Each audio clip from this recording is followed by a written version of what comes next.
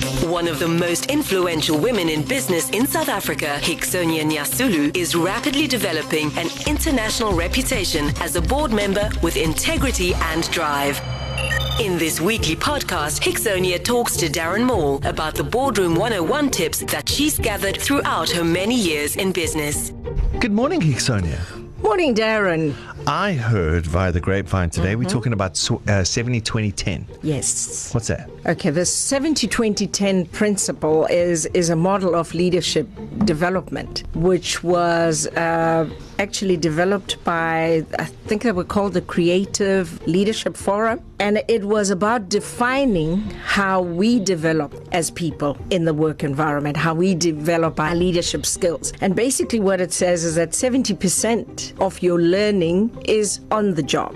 So you spend more of your time on the job and you learn more on the job. So as you stretch yourself in different directions on the job, as you're required to do different things that your skill didn't require, as you watch people who are more senior to you in the job environment do the things they do, as you get involved in, say, strategy sessions within the job, you are learning and you're developing your skills. So 70% of that is going to happen in your work environment.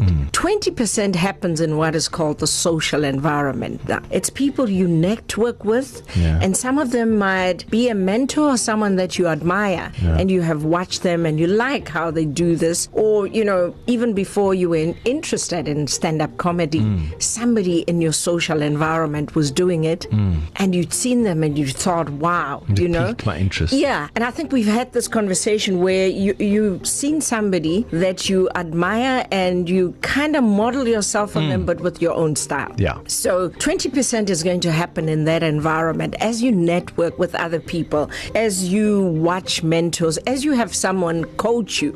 So your leadership skills are developing in that social environment. And then, of course, you have the 10%. What's that? And only 10% happens in a formal learning environment. Oh, really? In attending a seminar. That's it? In attending a workshop. Yeah. Wow. So, you know, some people just live in workshops. Yeah. In our days, you relied so much on the courses, particularly because what you didn't get from work, you had to get from your courses.